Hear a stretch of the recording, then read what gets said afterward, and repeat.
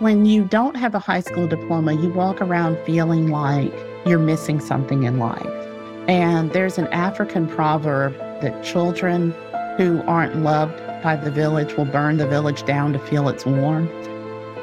And people who don't have a high school diploma are always fighting to figure out a way to get what everybody else has. So they become the child trying to find the warmth in the village. And giving people a high school diploma takes away their desire to burn the village down.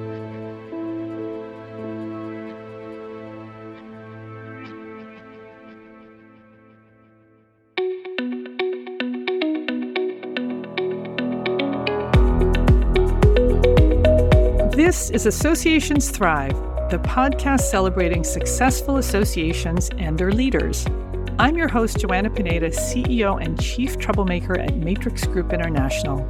Listen in as top association executives tell all, revealing the creative and innovative ways they're increasing membership, generating revenue, nurturing engagement, and reimagining their organizations.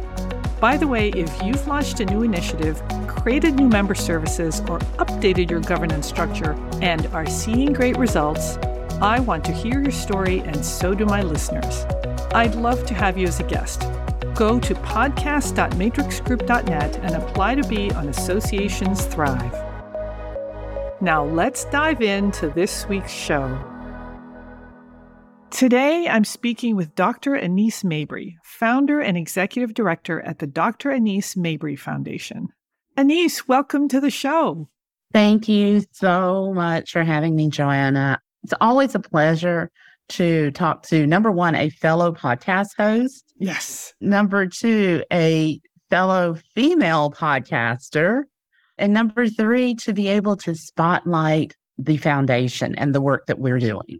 I'm super excited, and I am happy to have you on and excited for this interview. So let's start off with telling us about the foundation. The foundation actually didn't start as a foundation. It started as a homeschool cooperative. And it started as a homeschool cooperative because I was a homeschool mom for over a decade. And I needed to buy curriculum for my son and my daughter because my son at the time was struggling with reading comprehension. And so the curriculum that I wanted to buy was only being sold to nonprofit organizations and school districts. So I did what any reasonable, sane, logical person would do. I hired an attorney and created a nonprofit organization and went and bought the curriculum. Amazing.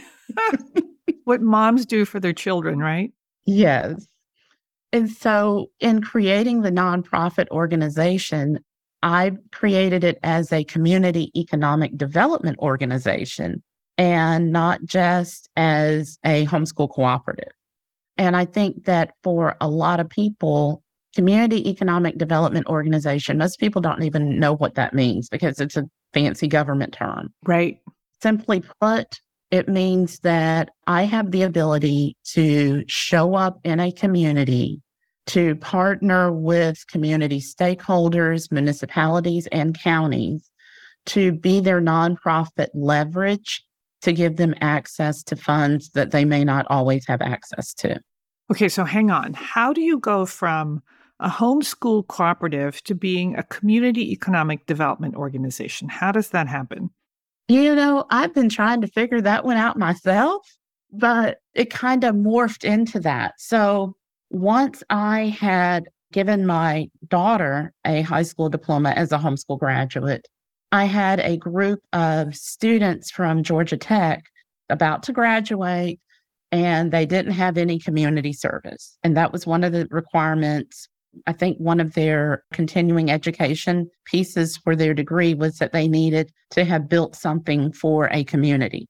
So they came to me and they said, hey, we found you on LinkedIn, and we know that you are a certified police officer. We know that you've got a background in law enforcement.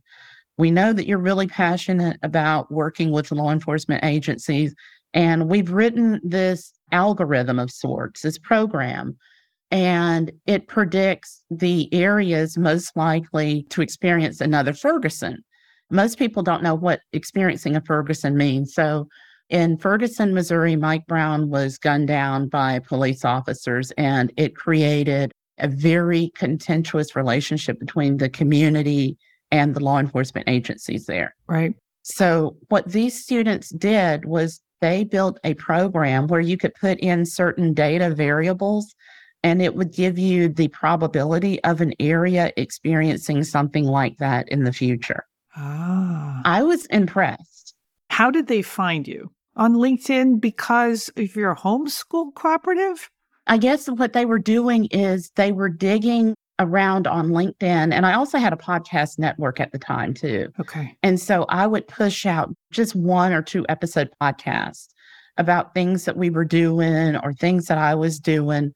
That just goes to show you that when people are digging for stuff, they can find stuff that they want to find. Right, right. I had done an episode where I was talking with my neighbor about helping her daughter who had dropped out of school get her high school diploma and being able to leverage that piece.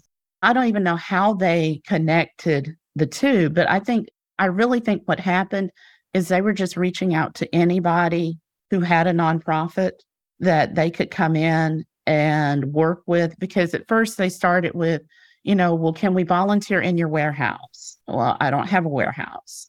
Well, can we do this? Well, okay, I don't do that. Well, we know that you have a background in law enforcement. So can we show you our program? Okay, you can show me your program. And I always joke that some of the chance encounters that you have in life create some of the most miraculous journeys. Right. Okay, so let's go back to these grad students. They had research, and what were they trying to show or prove?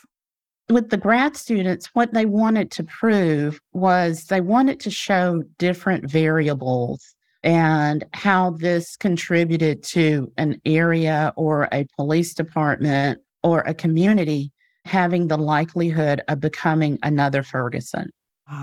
When they explained it to me, I was like, okay. And, typically in law enforcement, we always say that if you don't have law enforcement officers who reflect your community, it makes it very difficult for the community and for the officers too.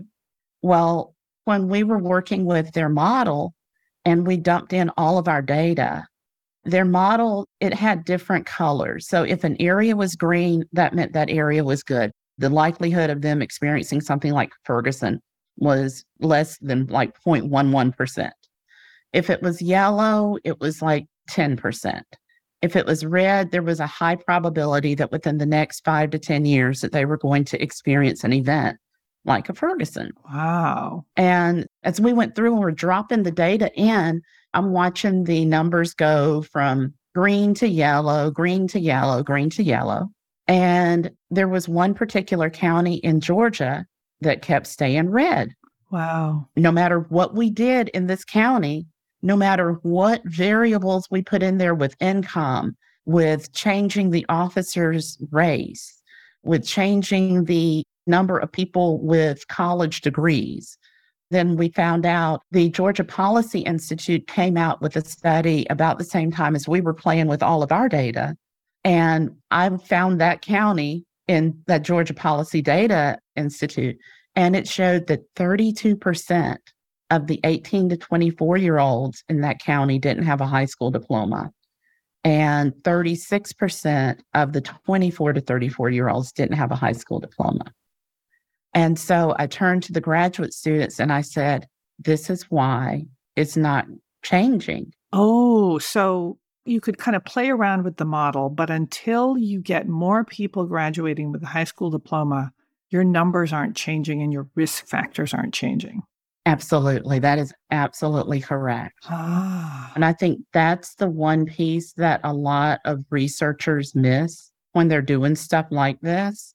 Because when people think about educational attainment, Joanna, they think about the number of people in the community who are college graduates. Or they focus on law enforcement because they say law enforcement's the problem. Yes. And obviously there are problems with law enforcement, but you have to think about it in the broader context. And the percentage of people with a high school diploma turns out to be very, very important. It was a critical, pivotal game changer.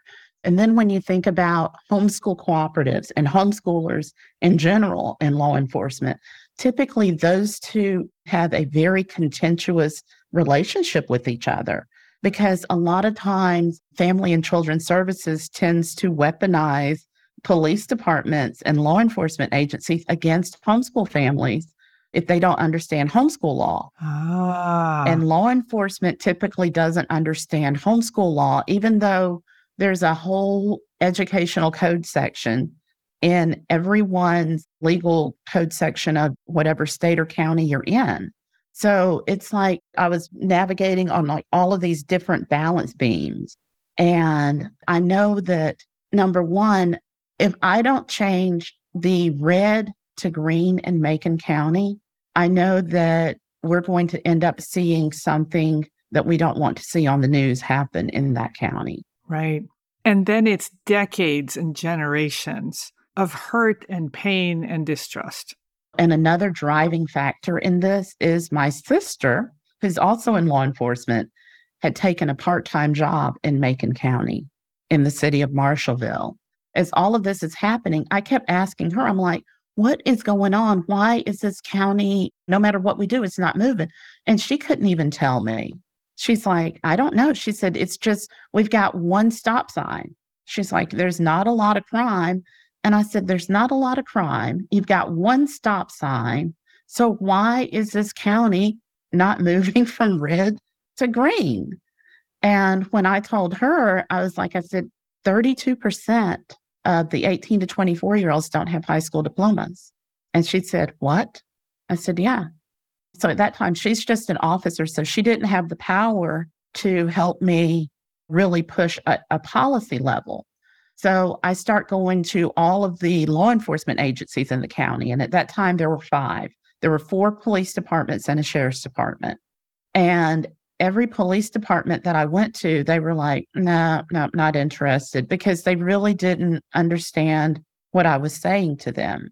And what you were saying to them was, if we increase graduation rates, we will decrease the risk of another Ferguson. Yes. And so what you were doing was kind of bridging 2 worlds, your law enforcement world with your homeschool world. Yes. And you were saying, let's get graduation rates up either in the public schools or through homeschooling. Yes. And they didn't get the message. They couldn't understand it.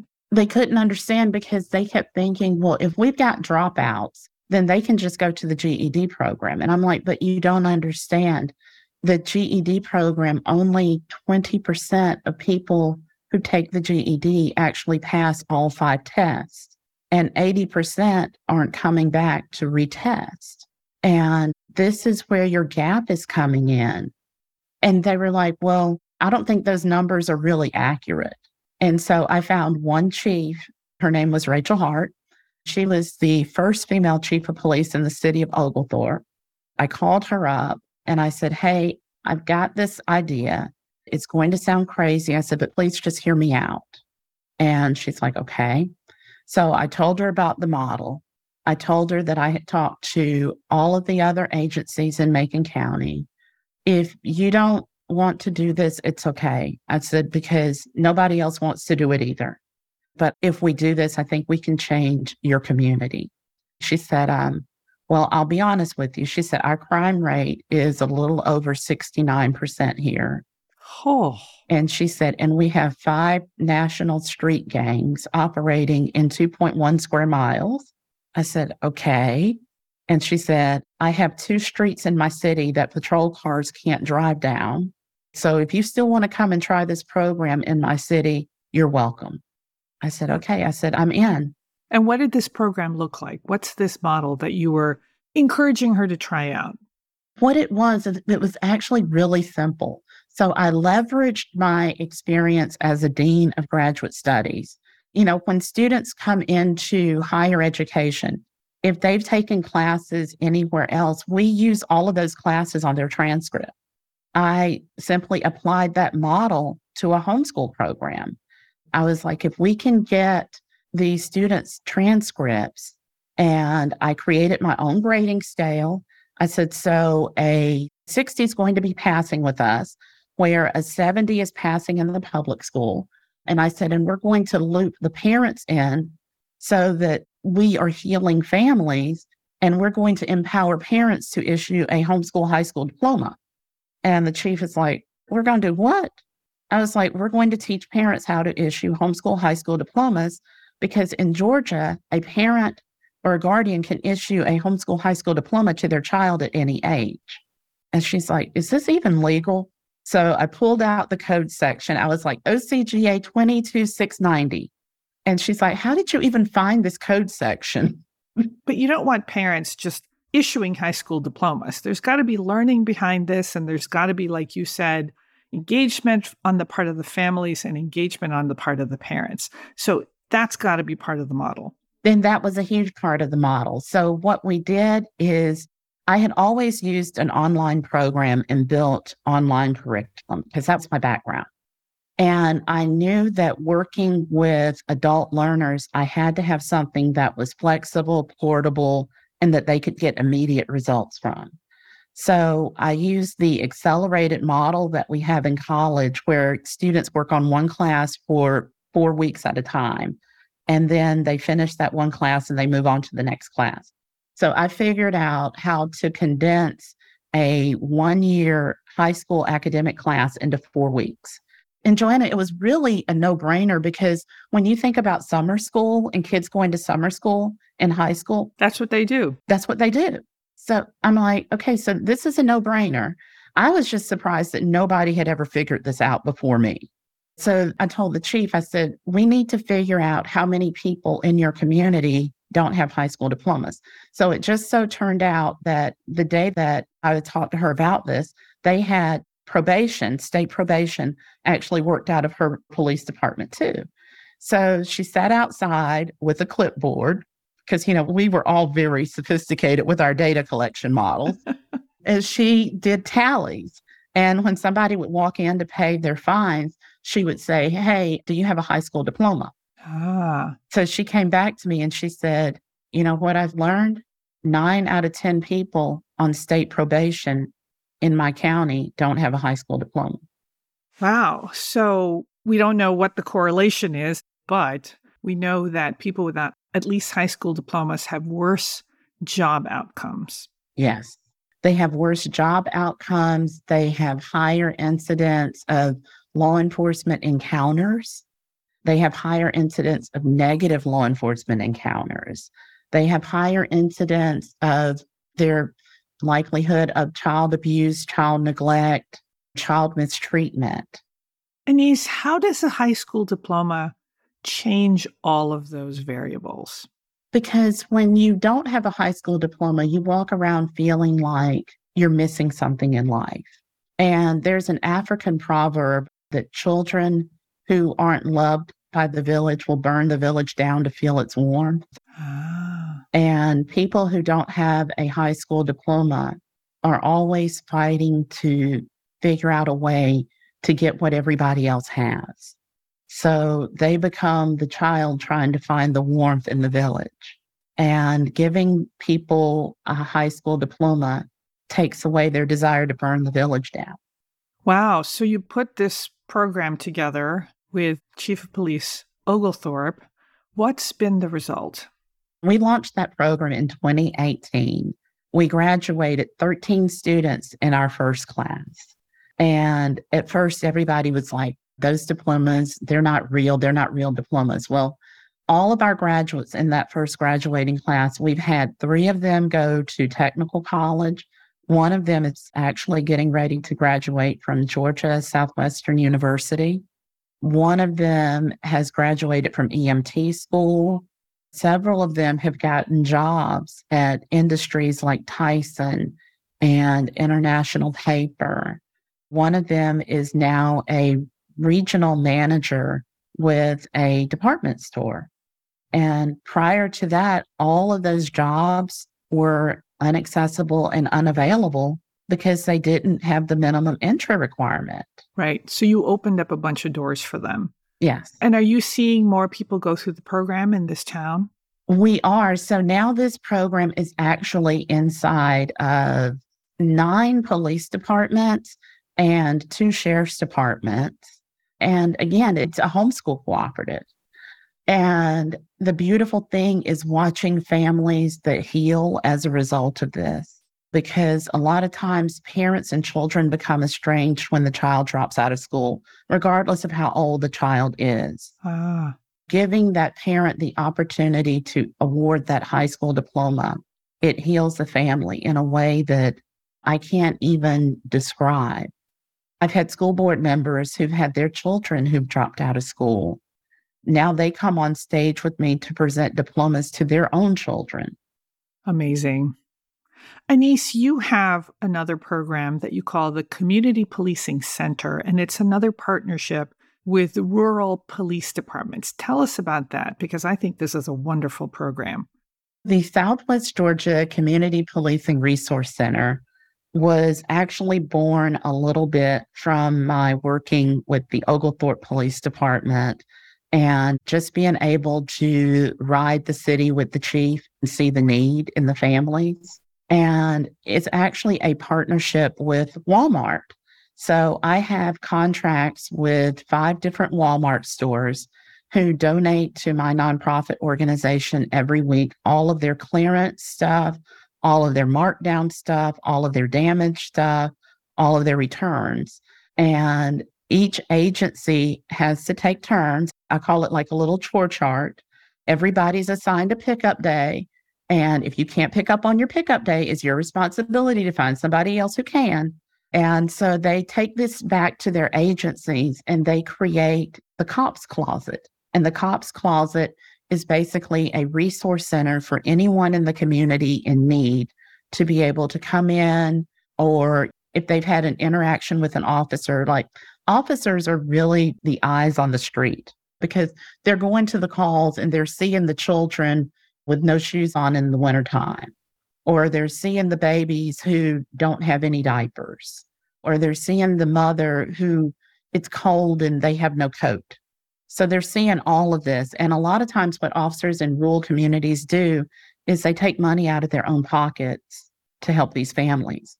But then you're talking about officers who are barely making above minimum wage and living wage, trying to support another family who is below minimum wage and living wage. So that's why the resource center is so important.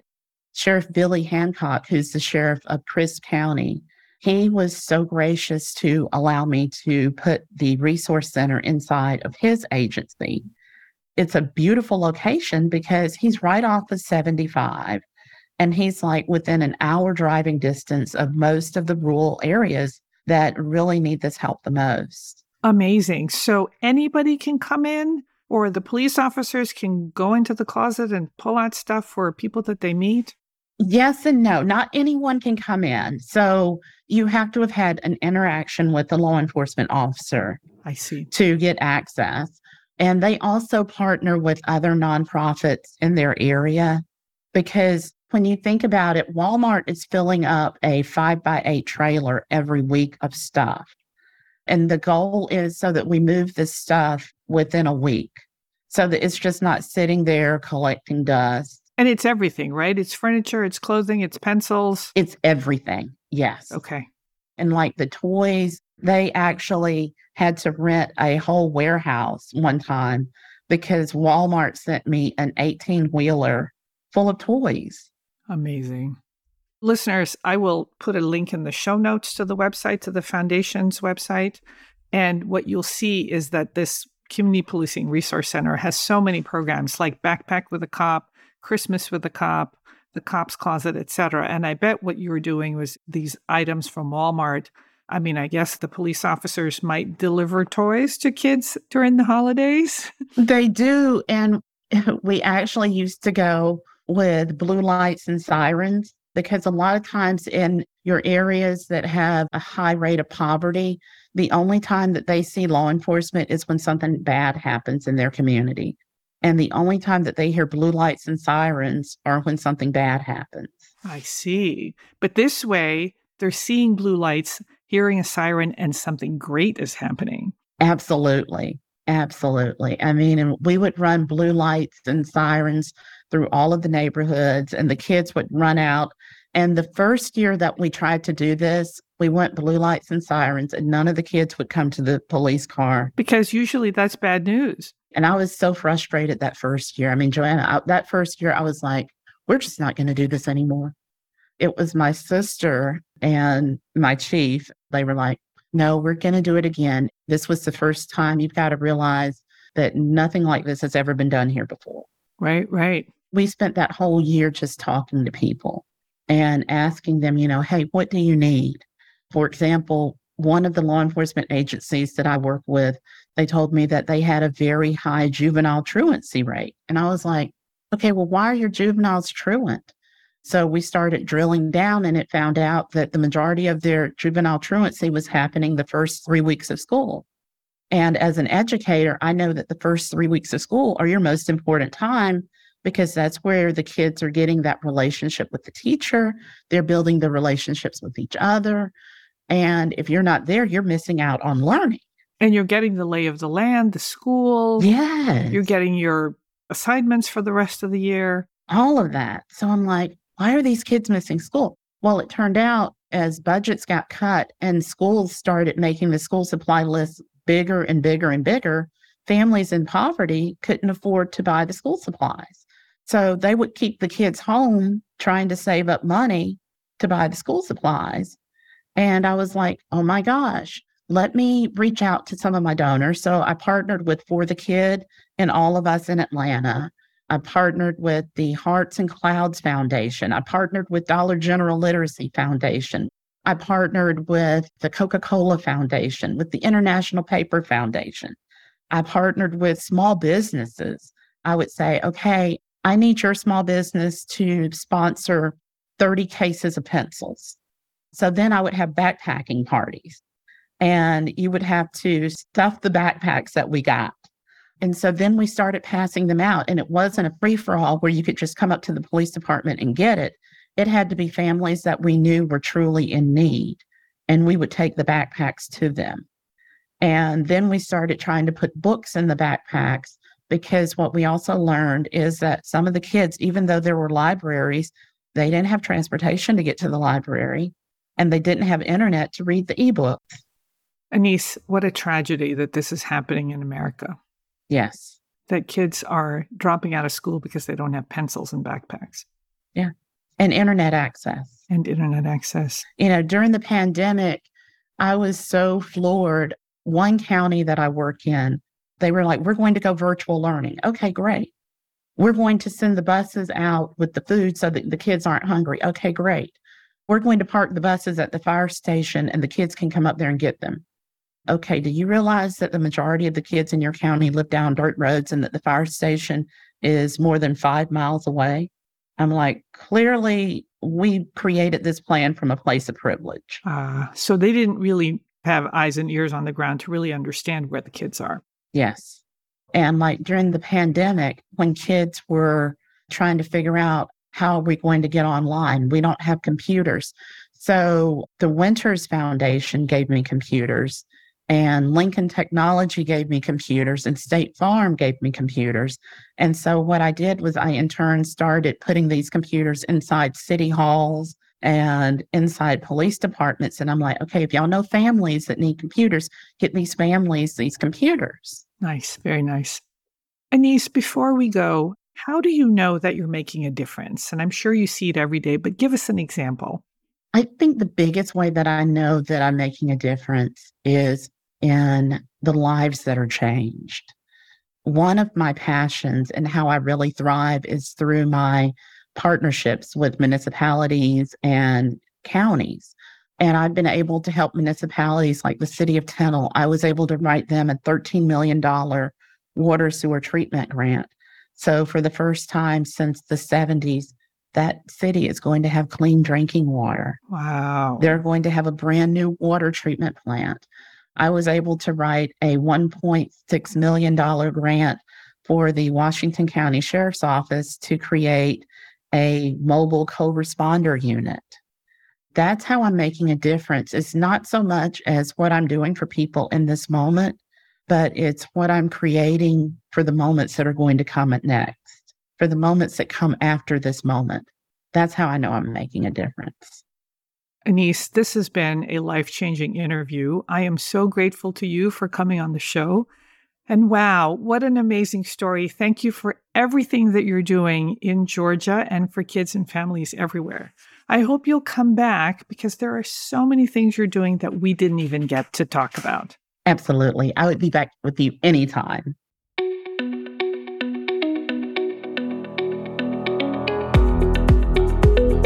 Thanks for listening to Associations Thrive. We're so glad to have you here. You know, my personal mission and the mission of my company, Matrix Group International, is to help associations and nonprofits increase membership, generate revenue, and thrive in the digital space. I want to hear stories of how your organization is thriving in today's challenging landscape. Please apply to be on my show by going to podcast.matrixgroup.net. By the way, do you need help with a digital initiative? Maybe it's a website redesign, a new membership database, or a hybrid meeting that you're planning. I'd love to connect with you. Please visit the Matrix Group website at matrixgroup.net. Thanks again for listening to this week's episode of Associations Thrive. Don't forget to subscribe to the show, leave a 5-star rating, post a comment, and share it with your colleagues and friends. Bye!